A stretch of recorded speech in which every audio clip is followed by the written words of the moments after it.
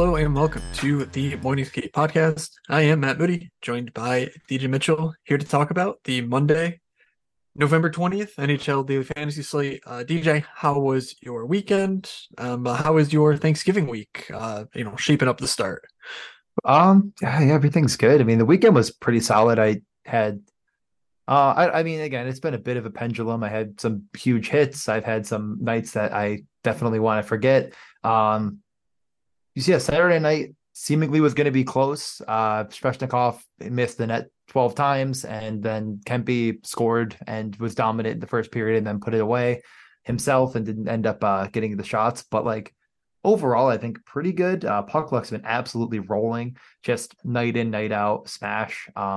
Two of the most profitable nights in the history of everything. For puck luck, I don't know, like all of the bets that it picked, not they didn't all hit, but like the most positive with you get the point. So yeah, things have been really good. Just working on that, working on adding more data, getting it to just function better on the website. And well, mainly Jay. I'm not going to take much credit for that. Just mainly Jay on that. So huge thanks to him. And then we're gonna continue to work on that. But Thanksgiving weekend, it's going back to where we're from in Rochester and going to meet up with a bunch of the guys. I know you're not going to be around, but I'm excited for it. So yeah, nothing crazy. How about you? Yeah, no, it's pretty shitty when football it happens, but you Oh gotta take God, your yeah, chances. yeah. I forgot Um, the football happened.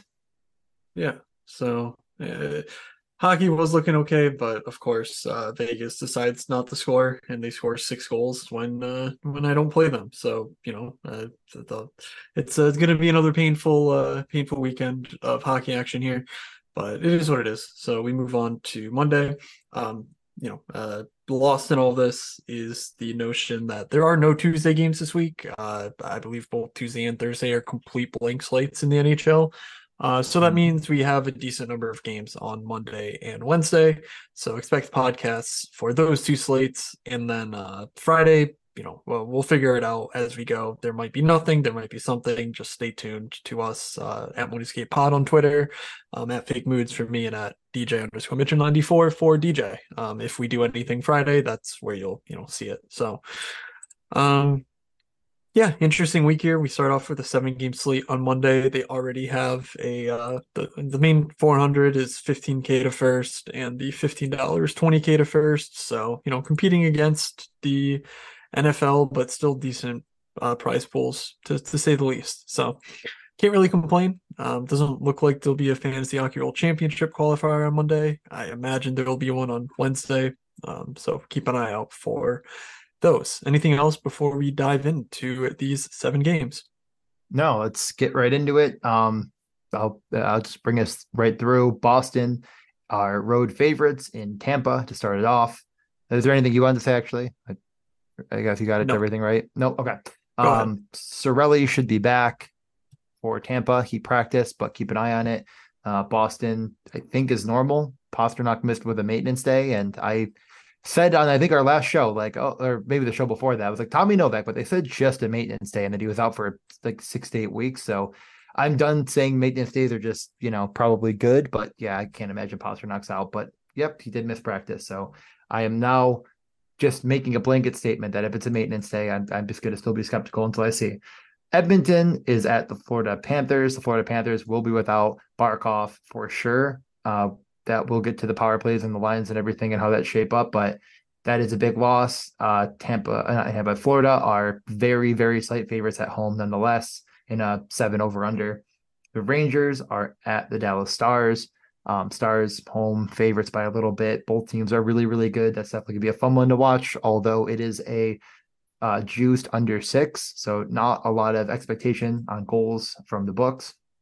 Colorado, pretty big road favorites against Nashville. That's not very surprising. Nashville's continued to be the Forsberg and Yossi show, but Colorado was really, really good in the comeback win against Dallas. And as I just mentioned, I think Dallas is really good themselves. So definitely want to keep an eye on Colorado, especially Colorado one. And I mean, I'd say ownership, but man, is it expensive. LA Kings absolutely mollywopped the St. Louis Blues. I kind of alluded to that as well. Like the Kopitar, Kempe, Byfield line was just absolutely stealing all of their lunch money early on. They scored on the power play. It was Byfield on the power play. So you might be thinking, wait, it wasn't the first. Nope, it was the first unit. Byfield did go up and take the Dubois spot on that top power play where he scored. And Matt mentioned it to me, and I was watching it. I was like, wait, what just happened there? That seemed odd. So Byfield on the top power play, top line could be an interesting play against the Arizona Coyotes. Coyotes are definitely without Barrett Hayton if we didn't mention it last podcast because maybe we didn't know yet. Um, Arizona It happened did not. against Columbus, so yeah, no, Yeah, I don't think we we wouldn't have mentioned known. it. Arizona, everyone in I know in our Discord and everyone probably alive was thinking, is this the chance that we've been waiting for to see Logan Cooley on the top line? It was not. It was Travis Boyd. He only played 14 minutes while Keller and Schmaltz played much more. So they mixed and matched. I definitely would keep an eye on that. Like maybe they didn't like Boyd there or whatever. Boyd assisted on the Minchelli goal.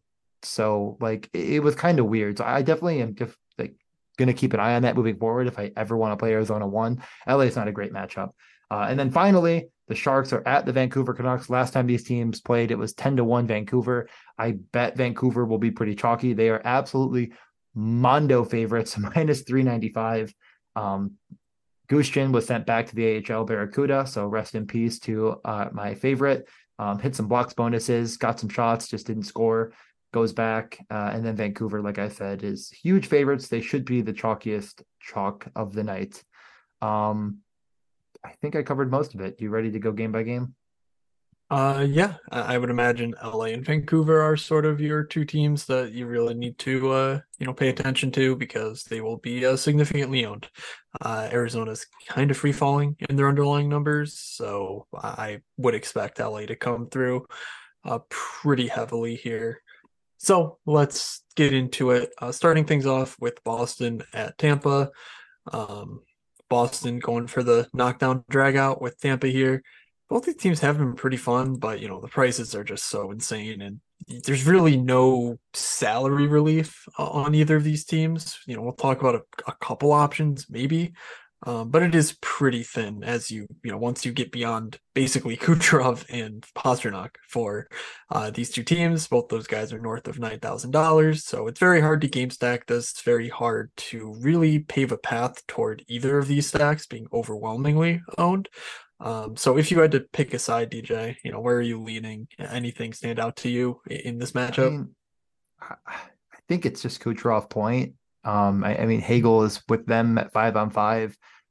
I think that'll be, just not owned. And I think that Kucherov's upside is just a little bit, I don't know. I mean, I feel like you could make the case for both sides with Kucherov and Pasternak being the obvious catalyst for success. But I just, to my, something in me, I don't even think there's anything that's actually like pointing in that direction. Because I think what really would probably point in the direction is Boston is absolutely unbelievable on offense and defensively. Um, but I think it's just ownership to me that like no one's going to go to Tampa. No one's going to probably go to Kucherov here. Priced up to 9,200 against Boston, and he has just truly been otherworldly. He definitely broke last mini slate. He wasn't on the main slate against Edmonton with his 3 point 6 shot on goal night. Just absolutely, I think that I would go that way, but man, I find it incredibly hard to imagine I'm gonna find the cap to include either Pasternak or Kucherov, let alone the line mates around them. Like Marchand used to be a decent relief, and he's just getting back up there in price now at 6,900. I mean, that's probably even too cheap for him. Um, Zaka 5,500. Like I think that's more affordable, but people might go to it just because Tampa has been overall pretty bad defensively. And people know that now, and people have stacked against them. I mean, they gave up 4 expected goals to Edmonton. Like, I just think it's kind of like cat's out of the bag on that. And people actually might play Boston, while I don't think anyone's playing Tampa. And that's a very long way of getting to that point. Yeah, I don't see anything wrong with that. It's been a little minorly tilting to see back-to-back 30-point games from Mikhail Sergachev. He still remains sub 5,000, but that's not because he's done anything on the power play. Like it just so happens that he's had these two new games back to back here. Hedman still is playing the vast majority of the power play 1 minutes. I want to say I looked at this before the last couple games and it was 90% to 10%. Like as far as when Kucherov, and all of the four guys were on the ice on the power play one, Hedman was getting 90% of those minutes. And in the past, it's been like 50-50 split. So with no signs of that changing, I'm honestly not that inclined to chase these Sergachev points. But he's an option sub 5,000. He's a guy who can do it in all four categories. He's obviously a very good defender for DFS, and he has blocks and shot upside in addition to the points he can put up. So, keep him in mind. He's been hot, but not really anything I'm looking to jam in. A couple value pieces who you can consider. Anthony Cirelli should be back. We saw him practicing with Nick Paul and Steven Stamkos on Sunday. 3,200 for Cirelli. It's not like you're missing out on a ton, but this is a guy who normally is around 4,000 or so, and probably a decent value if you were to play the slate out 100 times, in that top six role. Stamkos only played 13 minutes last game, which I also think having Cirelli will help that line to just play more defensively. I honestly don't really know what to make of Stamkos's role. Like, Point and Kucherov played 20 and 22 minutes, and Stamkos played 13. So that's a little concerning if you're looking at the power play stack here. But again, maybe Cirelli helps that. And yeah, that's really about it for me. I don't think there's anything on Boston that I'm interested in chasing. Um, Maybe hold your nose and James Van Riemsdyk is in play, but 4,400, that seems like a decent price for power play one. But let's keep things going here. Yep. Edmonton in Florida. Yes. So turns out Connor Brown didn't fix McDavid. McDavid still remains broken. So yeah, what do we do with this awful Edmonton team that just can't do anything right all at the same time? Like I don't know what to make of it. They got absolutely blasted by Tampa. Like their goaltending just fails them constantly. What do we do with these guys? It's I mean I could really see myself playing them out. That was going to be my take here, was going back to Edmonton myself, because I think a lot more people are going to play Colorado, LA, and Vancouver, which are all very, very expensive and just as expensive. I mean, you're just not getting in premium Edmonton with those stacks. Yeah, I guess LA has a bit of affordability to it, but I'm kind of down to go back to McDavid myself. I wonder if they change up the lines. It definitely seemed like they were toying with a lot of stuff last game. And I could see it going back to McDavid Hyman myself. Like, I think that they might have realized that should happen. Like, Connor Brown just is not it. It's unfortunate for him. People had optimism. I guess I hoped it worked out. He got that money. Like, I just don't know if, and again, like you're saying, it's like McDavid's broken. Like, and I think we all know, like, he's still probably the best player in the world. Like, I don't think probably, that's probably even too harsh. Like, he is the best player in the world. He is 9,300 still, and he has not performed like the best player in the world. I think I could go back to it, though, and just hope that this is a slate where anytime McDavid's coming in less than, I don't know, like what is his ownership going to be? You want to take a guess right now? Or 13%? Yeah, I was going to say he's going to be owned. I was going to say sub 15, but yeah, it's too small of a slate maybe to go too crazy. Like sub 15, sub 10 in that range is probably, you're probably right at 13. I could see myself, if it's with him, Hyman, and Bouchard running that sack myself. I'm not going to chase the previous Kane Draisaitl stuff. I think they keep that together.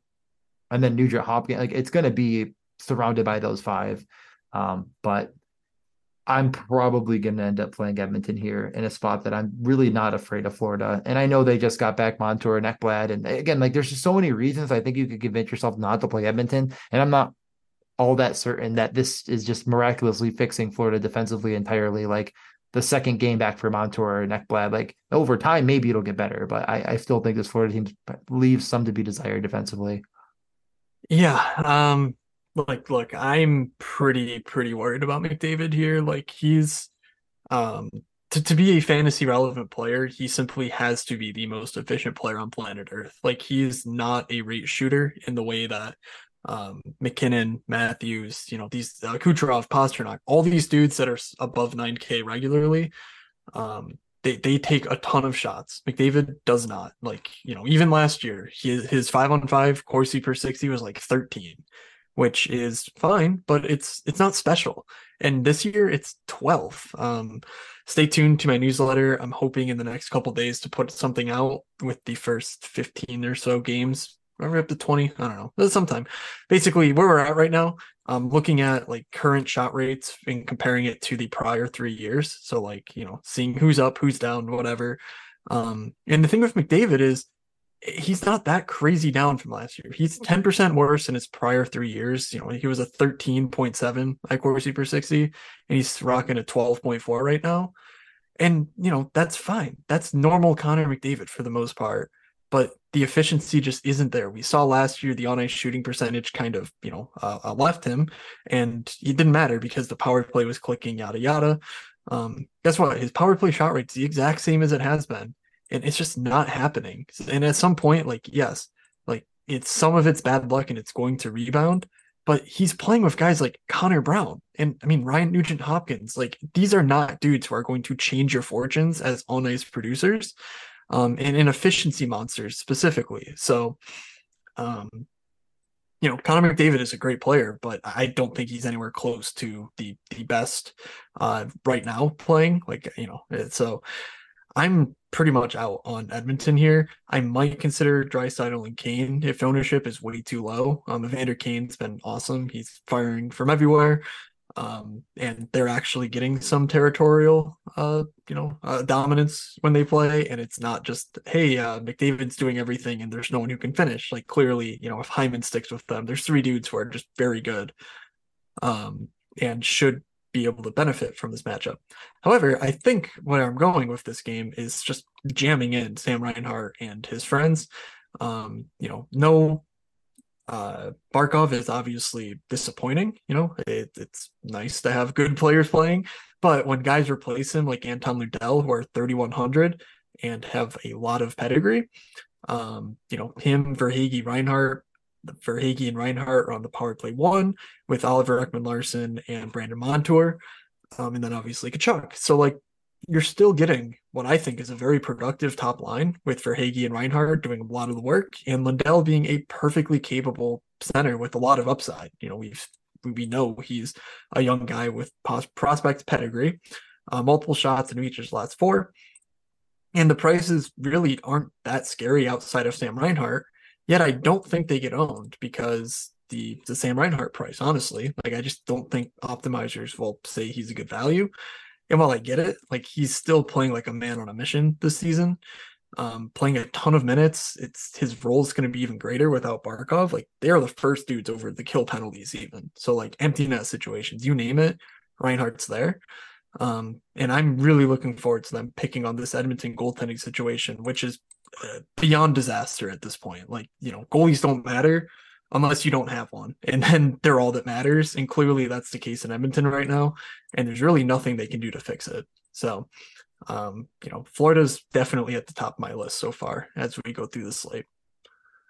Yeah, no, I like both sides. I mean, I do like Florida too. Like everything you said is true. I mean, is it game stackable? Like, it kind of feels like you could potentially afford it, but Yeah, the um, problem with that is I think if Florida dominates, you don't know what the Edmonton Lions are going to be. Like, so what's the point? Like maybe you can play Bouchard with it and just say, like that's the guy and just everyone else just kind of plays with whoever.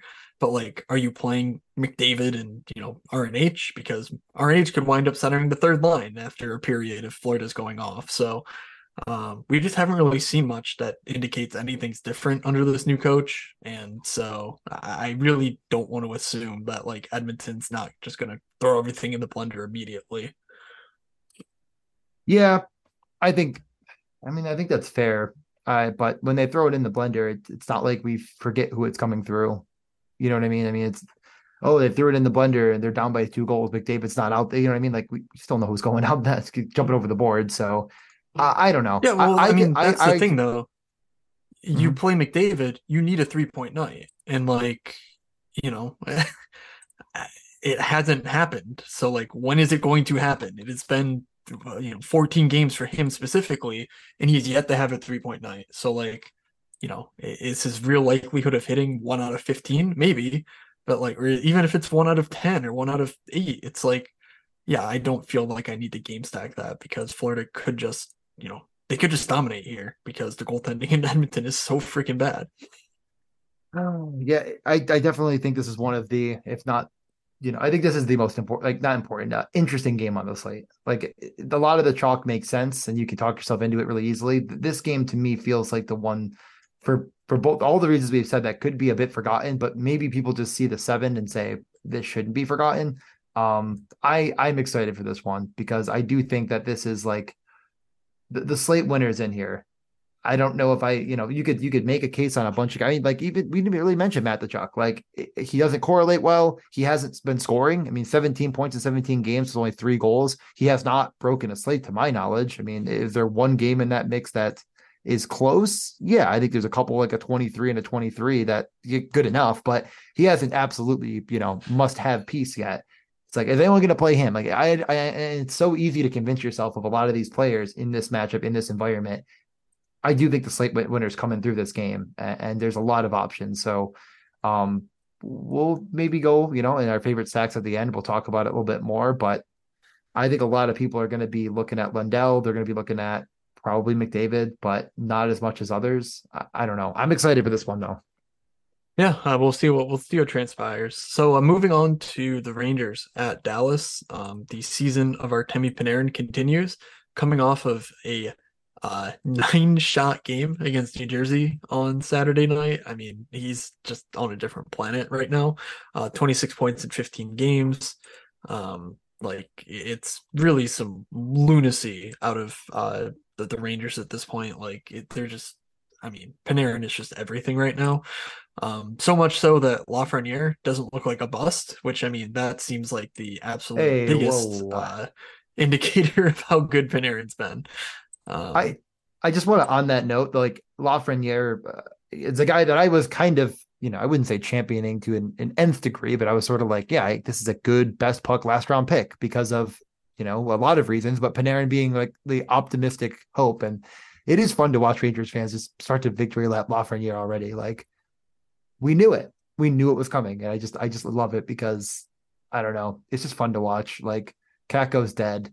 Um, but Lafreniere lives, and he has been good. I feel like you just can't completely discredit that he has been good. yeah, speaking of has been good, they've played 5 games without Adam Fox. Eric Gustafson, 4,300, has points in all 5. Yes, his underlyings leave a slight bit to be desired, but honestly, like, he's shooting a bit, blocking a few shots, like for 4,300 with that exposure to the top power play. I think Gustafson honestly could go overlooked. He just hasn't really been popping lately.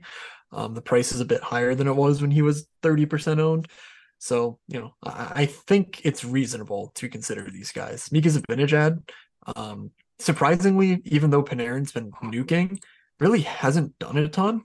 And, get this. So on the power play this season, numbers 1 and 2 in the league in shots per or I Corsi per 60 minutes are Panarin and Zibanejad.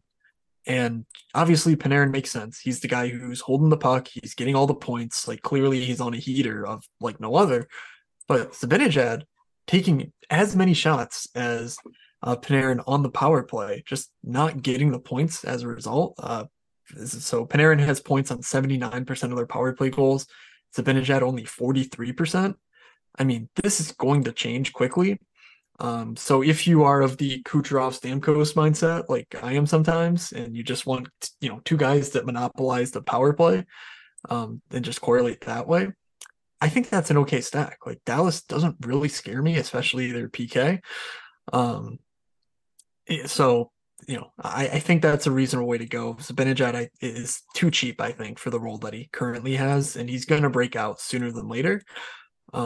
So, that's the one thing I'm considering, just a power play stack using the Gustafson value. Otherwise, any interest in Dallas here?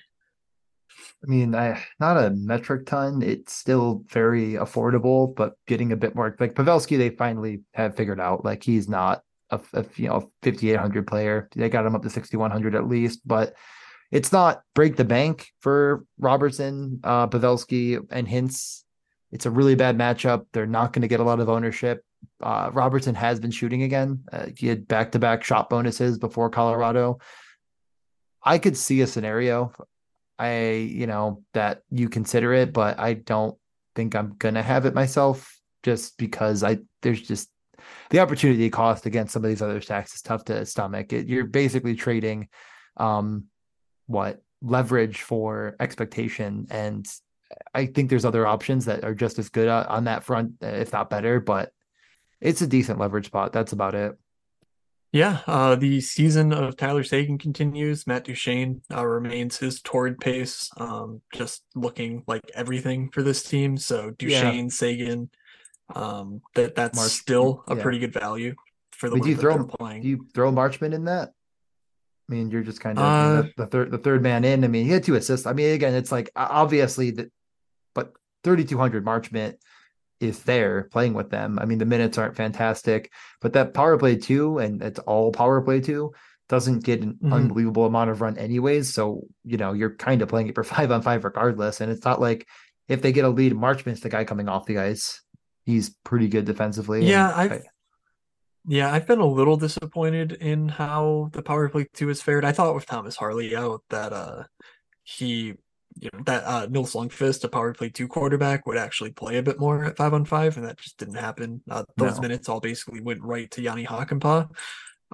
So, along with that, that was assumption I was making was the assumption that Dodonov would steal some minutes from Marchment.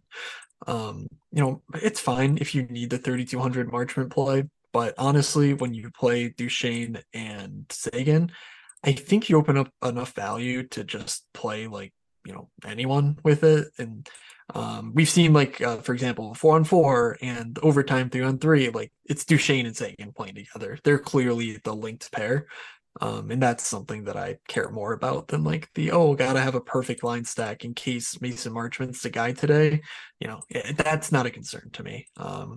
So it's a minor thing, but certainly a good call out that Marchment's the third piece there that you could play. Jamie Benn is officially dust. Like he's just, I mean, yeah, he's yeah, that beyond bad.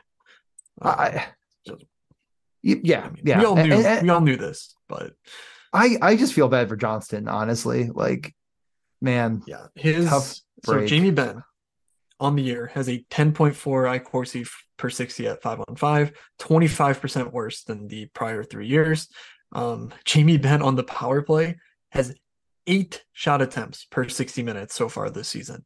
That is less than half of his prior 3 years. Clearly, Jamie Benn's not the one creating on the power play, so some of that's not his fault. But it just goes to show kind of how broken the Dallas top power play has been to start the season, and it really doesn't show many signs of getting all that better. They scored a power play goal last game, but it wasn't the result of like an insane number of shots or anything. So I'm still pretty concerned and just not really that interested in paying up for Dallas one like you let off Yeah, this yeah, yeah. that you let off the game talking about. So Sure. We anyway, can move I think over that's to it. Colorado, Nashville. I think one of the like my big takes to start the year was that Nashville is going to be super exciting and on both ends, and I liked play. I still do like when Nashville's on the slate. I love playing them and against them. Um, Colorado is coming off of a very, very, very good finish. Nertushkin absolutely smashed. That top line when they were trailing. I mean, if you go to the hockey viz, I might have to actually post it. So I'm just going to read it. Rantanen, McKinnon, Nertushkin, 24, 24, and 23 minutes. The next forward is Ross Colton with 13. I mean, 10 more minutes for that top line. It's hard to find that stuff. And this does feel like, man, what if Nashville gets out in front and we see, but how could you possibly afford all that and feel good about it? I mean, Nertushkin is in a very good spot. He's 5,300. It makes a lot of sense. Are you playing him solo? I can't imagine. Are you playing him? But now there's just no way you're getting Forsberg and or Yossi. So it's really difficult.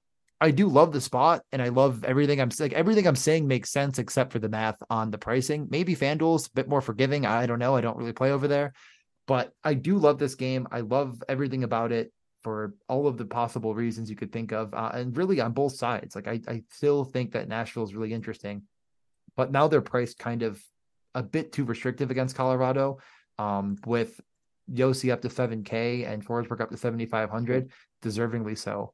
Tough to figure out. So, I mean, here's where I come in with the with the take. I think the Chushkin is a pretty good one-off.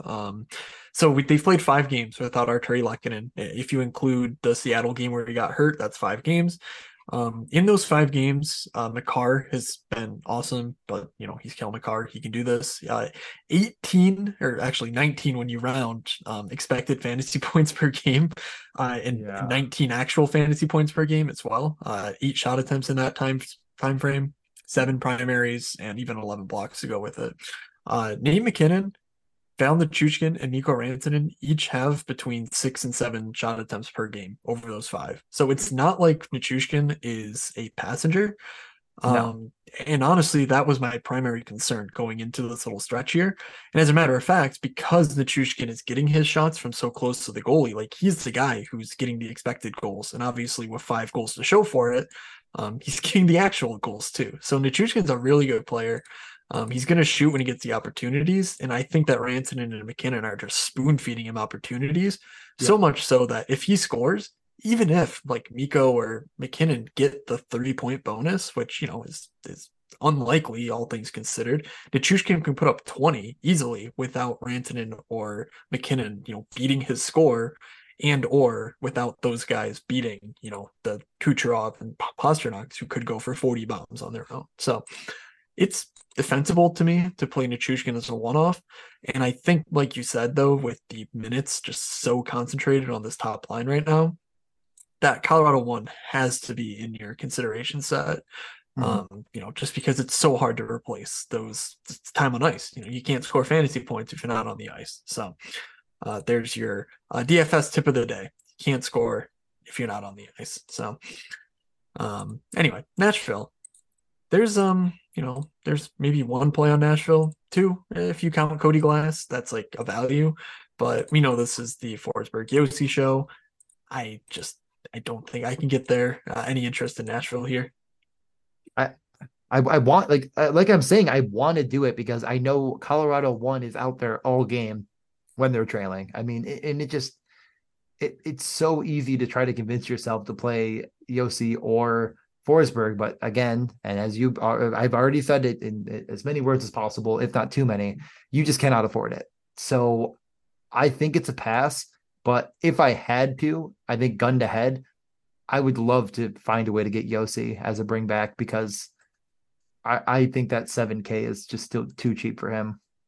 I mean, he is double bonus and 3-point upside like no one else. And the problem is like, are you really going to pay 7K for Yossi and then stack Colorado without 7,900 Makar? Like you're going to, how are you? So it gets very, very difficult, but I wish there was a way. I wish I could crunch the numbers. I wish I could pay for more salary to get Yossi in there, but it's going to be very, very difficult. Impossible, more than likely. Are you chasing 2,500 2-goal game Cole Smith here? Any interest there, sir? Are we a serious podcast or are we just making shit up now? I If think we we're just say making shit if we up. say every Craig single player Smith. on Nashville, then maybe. Craig Smith used to be the guy who always against Colorado got there, and C. Smith on Nashville. There you go. There's your sorcery. So Cole Smith guaranteed goal inbound. Yeah. But I'll just mention, I guess you already alluded to, if not said it straight up, but is Glass on the top power play as he comes back in the lineup? I mean, you were like, there's a value, but like he is actually on that top power play. So maybe if you squint and, punch the wall He's twice before the game starts, you could play him and Yossi as like your cheap way of doing things. But it's not like Cody Glass is your preeminent rate shooter by any stretch of the Yes, he is gunning imagination. for the Barrett Heat Memorial Trophy of just playing a top six, top power play role and just doing absolutely nothing with it. 0 points in 8 games so far this year. So someone Whatever. had to take that role on, and I'm glad it was Cody Glass. Yeah. Gus Nyquist though is 3,800, so like Also, he's yeah. also not a rates guy, but he can pop off. He's playing a ton, so like that's where I would go personally if I were trying to game stack this one. But I obviously get trying to fit in Yossi. At that point, though, I'd rather just play Makar, frankly. All right, LA, Arizona. LA, like you mentioned, Kopitar, Kempe, and Byfield, all top power play correlated. Byfield last game still only played 14 minutes, but I think that was just due to the blowout. Yeah. So Yeah. we'll see what happens in a more competitive game. I'm not sure this game's it though. Arizona's been sneaky bad or just outright bad defensively their last little stretch. I can't really say that's unexpected, but I had a little bit higher hopes for this team. I think they're still in okay shape standings wise, but looking at their underlyings, the defense just has been awful, which Yeah. isn't great when you're trying to make your upward ascendant, as the Buffalo Sabres can attest to. Who? No, they won tonight. I like them again. Yeah, this game is man, yeah. I actually was really watching a decent little bit of that Winnipeg Arizona game, and it was pretty boring. So I kept turning it off. Um, I don't think there's much upside in Arizona. I mean, it's as if they want to be boring, and since they're not very good defensively, it doesn't really help them. And LA is just much, much, much better. We hope that again, if you're playing Byfield and stuff, like we hope it's competitive because LA was certainly just rolling four lines towards the end of the game. I mean, there's just no sense. And like when you're up, you're putting Dano out there. You're putting Dubois. I would assume he's pretty good defense. I think Dubois is good defense. I don't even know off the top of my head.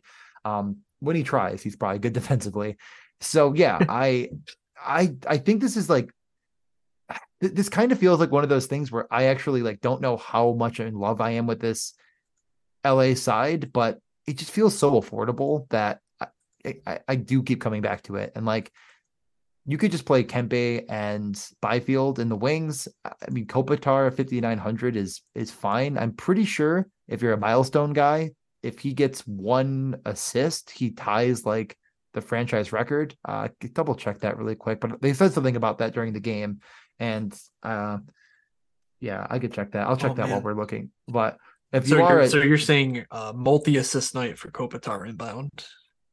point leaders, let me look. Yeah, I'm pretty sure he's one off. I'm just gonna double check. I can't remember with points Okay. or assists Well, all time. I'm gonna look it up. You talk a little bit more about LA. Let me find it. yes, please. Please, please. All right. So, something that might have gone under the radar, I want to say maybe 2 games ago. I'm not sure if we had a podcast for it or not, whatever. But Kevin Fiala basically flipped lines, no longer with Dubois, So the fact that he's playing with Trevor Moore and Phil Deneau is actually, I think, kind of a good thing because Fiala's minutes were getting scarily low, even for Kevin Fiala, which like is not a good thing. Last game, 15 minutes, but blowout. So like, I don't know. I'm Yeah, finding it hard pressed to believe that that's really the issue at hand. But in the past 4 games, he's got double digit DK points. Up until that point, it was looking real rough for your guy. So Fiala's in play. I still think I prefer straight up Kopitar, but if you need the wing slot, Kempe's fine, and yeah, or sorry, Kopitar's fine, Fiala's fine, but Kempe is the guy that you just really want to get in there. yeah. Of course, since I stated this last podcast, he's gone 3 shots, 1 shot, 2 shots, but he's still the trigger man on this power play and at 5-on-5.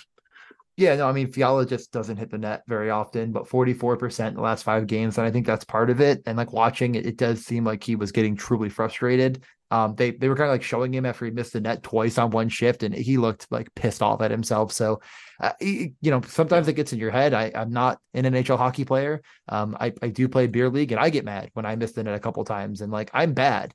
And like being really good, it's probably even more frustrating. And also, it is Marcel Dion has one more assist than Kopitar right now, so it is one assist, not point. It is assist. So yeah, that there's your narrative if you need it. But yeah, it's definitely a good spot for LA. I do wonder if like you think, well, LA is when like, and again in this game, it's perfect example. Like Deneau and Moore are clearly guys that play very good defensively. They put Fiala there. It seems odd, but I mean, he did get good 5-on-5 run. So it's just ways to go. There's pivots in this game, definitely on LA. Because if you're not playing Kempe, which again I think you're probably wrong, because 7K is not enough. There are other options, and like could you consider if you're gonna play a guy like Fiala, like are you just jamming more or Deneau or neither? Or like is there any thought on that at all? Yeah, that's a tough one. Probably Dano. But man, you're Ugly, delving but real yeah. quick into. I think Fiala is best used in onslaughts. Like, you're just playing five dudes and hoping they run over Arizona, which I think I might be playing that. Yeah, there's a few spots that I'm highly interested in here, but I think Fiala would not be one of like the first two or three kings into my lineup for sure come Monday night. That that is fine. And then yeah, Arizona, is there any interest at all? I mean, I know I mentioned it's Boyd, Schmaltz, and Keller, but I think I said from the very, very beginning that it was a little bit wobbly on that. And like I definitely think it's Keller, Schmaltz, and other guys that are gonna funnel through depending on the situation. But is there any interest in this Arizona side, or is it just a little bit too expensive and a very bad matchup? Yeah, I think the matchup's just going to keep me away. Even if the goals are there, the shot volume won't be, and I'm just not. I don't really trust Keller Schmaltz enough to pay these prices for them. So Okay. that's my main concern. So we have All right, the so Calgary Flames and the Seattle Kraken. Kraken coming off a pretty nice big win against Vancouver. Did Calgary get it done in the shootout, or did they lose in the shootout? No, I can't they remember. lost in a shootout after, Lost in but a they shootout. also are coming off of a win over the Vancouver Canucks. Yeah, the Vancouver Canucks are falling apart at the seams. Who would have thunk? I mean, honestly, it's like was PDO going to last forever? But also, yeah, yeah, a couple tough losses. This Flames team, though, I do keep coming back to them and getting interested, and it is a bit of Russian roulette with the Flames. Um, we look at that top power play right now. We see, Zari and Kadri. We see Hannafin though, which I don't love. I don't understand. Like I don't know how you watch Hannafin and Rasmus Anderson and say, let's put our best players with Hannafin and not Rasmus Well, Anderson have on you the power heard? play. They're trying to trade Hannafin, so Yeah, I mean that could be that's it. honestly probably as simple as it is. I just think that Rasmus Anderson Uyghur pairing is so good, and like I so enjoy watching them on the ice together, create offense, and like it's mainly to me Rasmus Anderson, but Uyghur shoots, and I do think he's actually like a little bit maybe in play, just too expensive. But let's get back on track. I am interested in the Flames. On the other side, though, I kind of am interested in Seattle, and I do think this is like the cheaper pivots that people aren't going to play. So good game. Is it the best matchup in the world for either side? Maybe not. But I do think that there's some really good value here, and I don't think people are going to get in on it. So, do you want to start with the Flames or Seattle yourself? I mean, I think you honestly covered it with the Flames. It's like Kadri Zari Pospisil is just doing stuff. Yeah, they're good. And yeah, Pospisil is getting minutes, but with that, his price is rising. So, it's kind of I mean, Jesus. Sorry, I just clicked over to Wing. I'm like, where's Connor Zari? Oh, he's at the top of the list on a team with Jonathan Huberdeau. Connor Zari Yeah. at 3,900 is the most expensive flame Most wing. All expensive right, fine. but and then that's my point, like it's so cheap to go almost any direction Mhm. here and feel pretty good about it. And like I do think it's the Pospisil, and honestly Pospisil, a guy that I'm sort of like, mate, but like this guy's good. I mean, he is shooting, he is now getting pretty good run on this team. Not getting power play run definitely hurts, but that 5-on-5 line is the one. I mean, Kadri, Zari, and Pospisil are getting the minutes, and then Backlund, Lindholm, Huberto are kind of coming along with some others. But, up the bottom line saw like nothing. And I do think that these three lines are all going to roll. But again, it does make it very janky and not feel good. And there's not a lot of incredible correlation outside of Kadri and Zari. So yeah, but it's so freaking cheap. All right. Well, so on the Seattle side of things, like so the reason the Flames aren't that interesting to me is that Seattle is looking pretty fierce defensively. Their game has really rounded in the form the last week or two.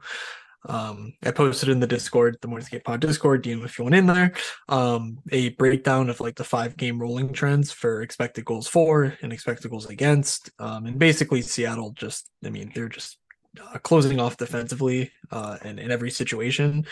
So yeah, their goaltending is not great because it's Seattle, but their expecteds are just phenomenal. And so that's really the reason I'm not that interested in Calgary. This game feels like a little bit of a stalemate. And I think if I'm getting cheap guys in this game, I mean, how do you look at 4,900 Jared McCann and not go, yep, that's my guy? Um, he's playing with Matty Beniers and Jordan Eberle. Beniers has gotten goals the past 2 games. Generally looks just pretty dynamic out there, which is not something I really saw earlier in the season. And Everly is just a quality NHL player. So like, I see no reason to shy away from Seattle's top line. Calgary has goaltending issues of their own, so there's really no like I think Seattle's a bit more concentrated, if that makes sense, which is surprising to me. But just the way that their lines are constructed and the way the power plays operate, I think I'd rather have the McCann line of any line in this game. Yeah, no, I think I definitely agree. Power play wise, McCann and Eberle correlate, and Beniers is on the other one. It seems like that's always the case, which is stupid. But I think Beniers, and you kind of mentioned it before we even started, but he's played really well as of late. I know the last game is most exemplary, but 4,400, it just kind of feels like you're doing yourself a disservice not to include him with McCann at the very least, let alone Eberle, who's on the same power play and also really cheap. Just all around, this game feels really like I just don't think people are going to pivot here for value when there's there's good value on LA. There's good value on LA. Is there good value anywhere else? I guess Lindell. And like but people might not come here. So I share the same sentiment. I do think I'm a little bit more interested in the Flames than you're leading on. Seattle has played well, but I think the Flames are kind of that good offense. Like I do think the Flames are better than people give them credit for. So I think there could be some goals here. It might need to be efficient, but like I think there could be efficiency in both teams All right, we will settle this with a duel. All right, to the speaking death. of duels, San Jose, Vancouver, be there. 10 o'clock Monday night. Vancouver tries to put up 11 after their 10 spot last time they faced San Jose. Yeah, this is going to decide the slate.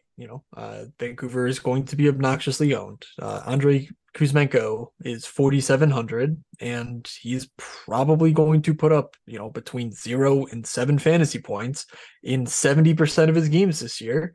But if they score, a billion goals, like Kuzmenko probably gets 20, and that's, probably what determines this stack for me. Quinn Hughes is obviously super expensive. What we're not expecting, uh, what's his face?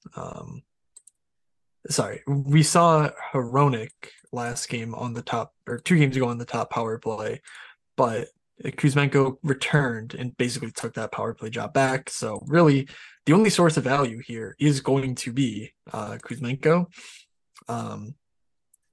Beyond that, is there any other cheaper Vancouver guy that you would consider? Basically taking out the 7K plus guys out of the equation.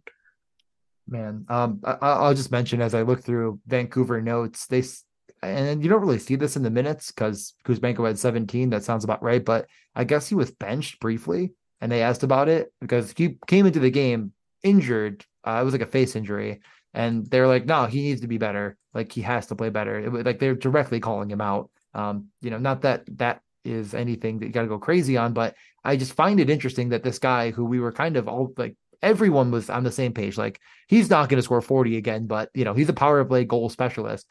Has 11 assists and 3 goals on the start of the year. Just kind of feels interesting. Like I do think that he makes the most sense as far as anyone else is concerned of any relevance or value.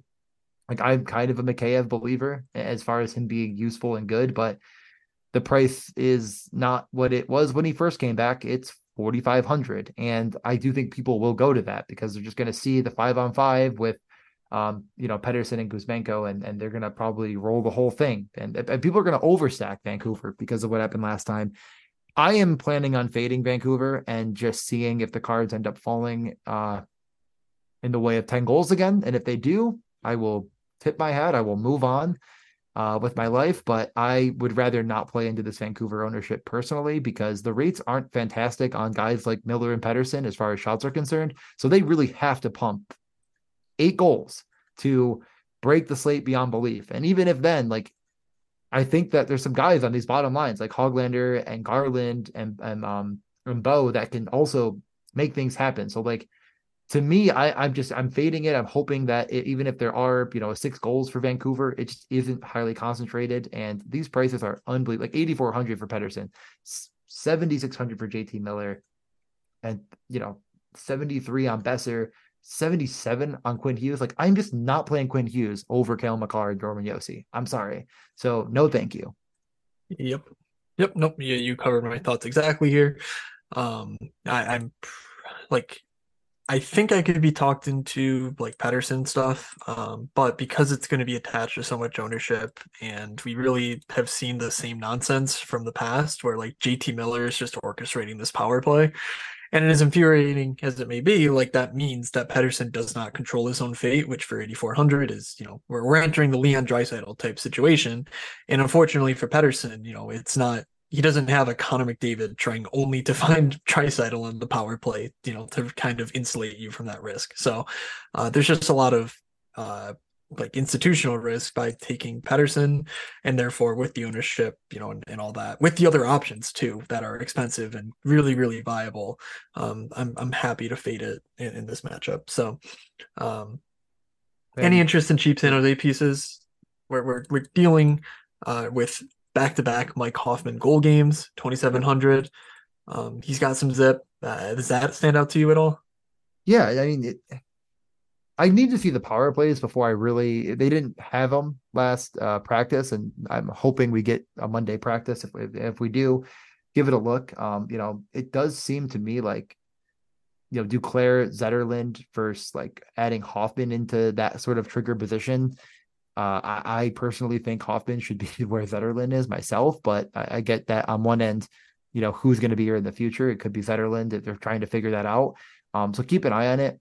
But Hoffman not on, top 6 or power play 1 does hurt his upside a little bit, but at what's his price? Like nothing. Um, Yeah.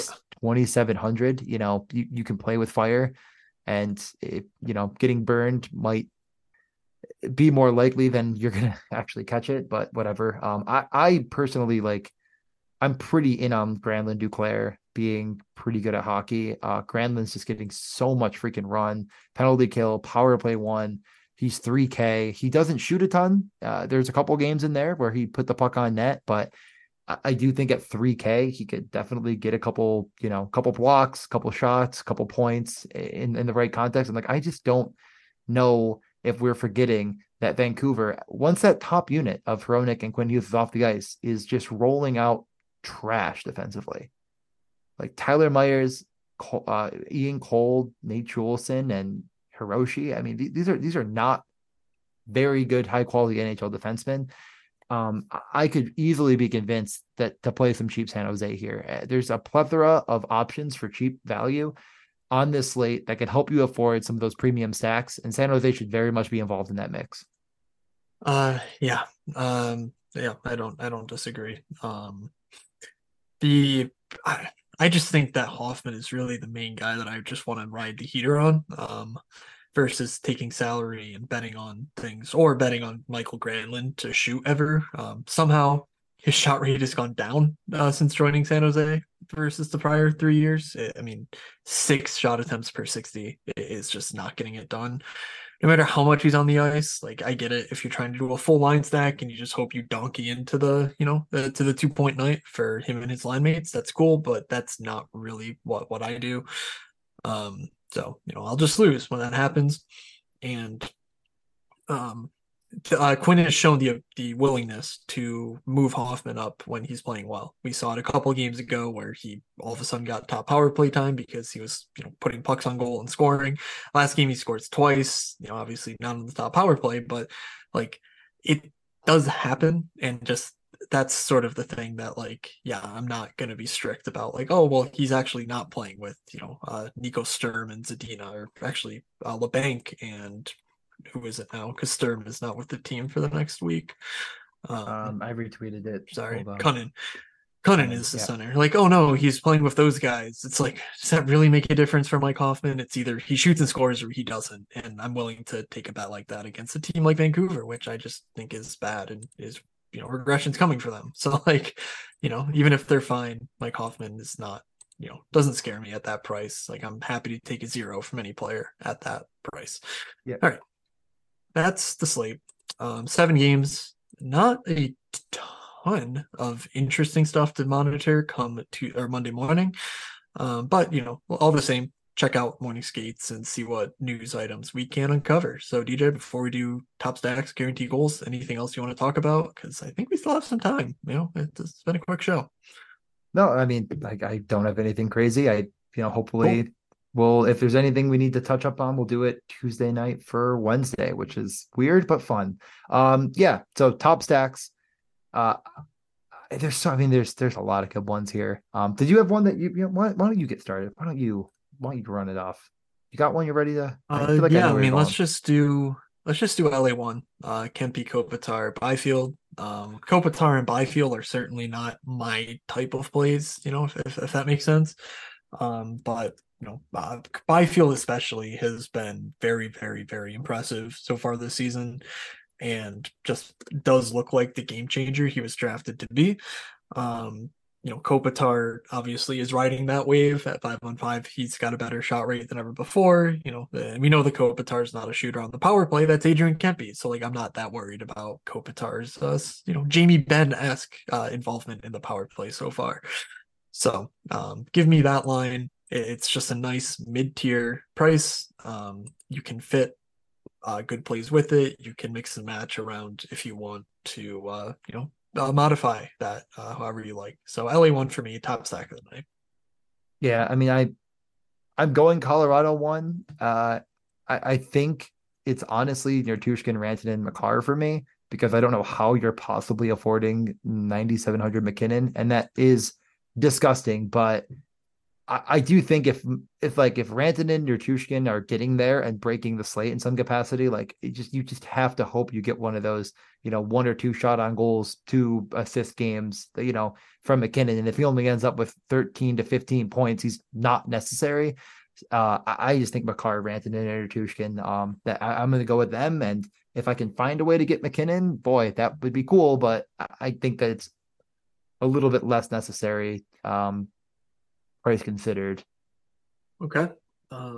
Yeah, I still feel like Nichushkin's a viable one-off, but I do think if he smashes, getting the right piece of those high price guys is going to be an easier bet than getting, Yeah. I Pasternak or mean, Kucherov right. So like it's sort of just a matter of how you want to build your lineup. Like what it comes down to for um me is like I just don't think McKinnon is an elite goal scorer. And I know you absolutely hate me saying that. Like I know you believe this is a 50 goal scores. it boils my blood, DJ. But like if McKinnon doesn't score, I'm not going to be surprised at all. And if he gets 3 assists, even like as long as he doesn't shoot 10 bucks on net plus those assists, I'm okay. Like I can survive anything other than McKinnon scoring goals. And again, like I'm fine with taking him out. And like if your Tushkin goes for 3 and Rantanen scores and like, but really like I find myself leaning towards the better goal scorers in Nico Rantanen. Call me crazy. Yeah, that is perfectly well said, and I don't disagree. So great job, DJ. Second stack, let's go Florida one. There it is. Lindell, Reinhardt, and Verhage. Samson, the summer of Samson continues on into the winter. Just everything about Reinhardt's been incredible. Not stopping with Connor freaking McDavid on the docket. Just take advantage of Connor Brown or whatever idiot they're running out alongside of him, and Reinhardt will do the rest. So give me Florida Yeah. one. Let's move on. Yep. I mean, I could be easily convinced on either side, as I mentioned many times, but I think Beniers, Eberle, and McCann is just a little bit better. It fits really nicely with my stack, and it leaves me, center D goalie to figure out. Plenty of options there. So Seattle won and Colorado won. No McKinnon, but McCarr kind of getting in there over him. So yeah, I agree. I think we picked out some good stuff here. And now for guaranteed goals, where we're hitting. I mean, we're due. It's happening. We're gonna get it right on the slate for sure, 100%. Glad we already know that going into this. So, um, do you have any guaranteed goals in mind? Um, Does it let's rhyme with Pike Mothman? well, yeah, I mean, Mike Hoffman, it would be a pretty good option, but I'm gonna go Mika Zibanejad, I knew it. 6,800. Yeah, Yeah, that's what I'll take. Power play it's goal a for yeah, Mika. Get back on the board. it's a really good one. He definitely is freaking due. I saw Blake Wheeler score last game, I'm pretty sure, and I was ready to break something as Wheeler gets his first. Like, just let Mika cook. That's fair. Uh I'll go. I'll go with Hyman. Um, I think Hyman's going to play with McDavid at 5-on-5. I really do, and he's down at 6,500. I mean, it's super affordable. They got to do that. I mean, I love RNH. I do not understand how, and again, their new coach might be an idiot. Like, I don't understand why you take McDavid, and that, like, everything you said is pretty true about him, but you just don't put him with an elite shooter or finisher. And I don't know why it's not. I mean, is Kane an elite finisher? Like, I think Hyman is a better finisher than many other players on this team. Is my point. So I think maybe they figure that out. I'm gonna guess DJ Mitchell is a better finisher than most players on this Edmonton team, but hey, do what you will. I, Yeah, could I be. mean, the Dylan Holloway injury really sucks in that regard because even though he hadn't been scoring, like that is exactly what he should be doing as a professional. So, we'll see what his Yeah, future looks like. But yeah, Edmonton is in desperate need for a prospect to just Jake Gensel their way into the lineup, and it just hasn't happened for yeah. years now, which sucks. But Mhm. all right, let's see. For my second goal, I'll go with Tyler Seguin, 4,100. Fits right in there for me. Like I said, Matt Duchene is just playing otherworldly. Tyler Seguin shooting a bunch, glued to the hip with him. Just super productive so far this season, and I've always loved me some Tyler Seguin. So let me get Mika and Seguin for my two goals. Yeah. I left myself the perfect amount for Byfield, and then as I was thinking about it, you included him in your stack, didn't you? Yes. Yeah. Oh, that's fine. I'll go to Calgary. Who can I pick? Um, Any of their wings. yeah, literally every single one of them. That is impressive stuff. Man. I mean, it should probably be Connor Zary. I can go Connor Zary. Yeah. Let's go Connor Zary. Okay. Connor's I Ari. think is he Yeah, shoot enough I though? can I make mean, it. does anyone on the Flames shoot enough to make you feel really good except for Kadri? Anybody playing with Nas, it's the same thing with Evander Kane, where like they're infuriating to watch sometimes when you stack them because you're like, dude, your teammate's wide open. Like, just don't Yeah. take the 40-foot floater into the goalie's chest. But like, for fantasy, that's sort of what you're looking for. You're looking for those guys who will just selfishly take the 1.5 points and move you closer to the bonus and so on. But yeah, I think Zari's shot volume is not really a factor of his what you would Yeah. say willingness or propensity to shoot. It's just more a factor of he's sharing the ice with a guy who's top 10 in the league in shooting, per minute, and he's not like creating his own shots for the Yeah. most part. He's just And sort of, rebound shit goals flinging, count. if you The will. min the I mean the minutes are there. He is playing the same minutes as Lindholm, Backlund, Yes. Huberdeau. It's like, and honestly, when I watched that power play, they seemingly like him with the puck. I think he's just a gifted skater. And yeah, I'm fine with it. You're not he might not have five shots, but he could have one in a goal, and that works. I agree. Okay. Yep. All right. So that'll do it for us. Exciting 7 game slate coming up here. We will be in the Discord hanging out. So pop in if you have any questions or just want to talk about the upcoming slate. And yeah, that'll do it. So I am on Twitter at Fake Moods. DJ's at DJonesMitchell94. At Morningscape Pod helpfully has all of the lines retweeted that we have as of Sunday night. So be sure to follow that account, and you'll get everything in one place as we know it. Ideally, it's nothing's guaranteed because guess what? You're not paying for it. But DJ does a pretty good job manning the account. So Yeah. kudos to him for doing that. Yeah, I try to grab every one of them at all times. I even like had to drive home from dinner on Saturday, and I was like, let me just get two more. I'm going to be home in time. And like, yeah, no, I really try. So definitely follow me, follow the accounts. I don't know, rate, review. Like, I enjoy doing it, but I think it probably helps, right? Yeah, When and we're doing if you want to support the show, puckluck.com, code MSP. Jay's cooking up a lot of stuff. Yeah. So DJ I don't already know if alluded to a I lot of don't it, but think the code works yet. I don't think whatever. he told me he's working on getting it to work is probably the If you way to put use it. it, we'll be able to get in the future, some sort Yeah, of benefit for you having used it. there you That's what I'll go. tell you. And the bets they And be it's just winning. yeah, yeah. All right, yes, and the bets do be winning. All right, Jesus. It's hard to end a show where you feel like it's not gone on forever. All right, that'll do it for us. Thank you all for listening. From Doug, from DJ, from myself. Have a good slate, everybody, and we will see ya.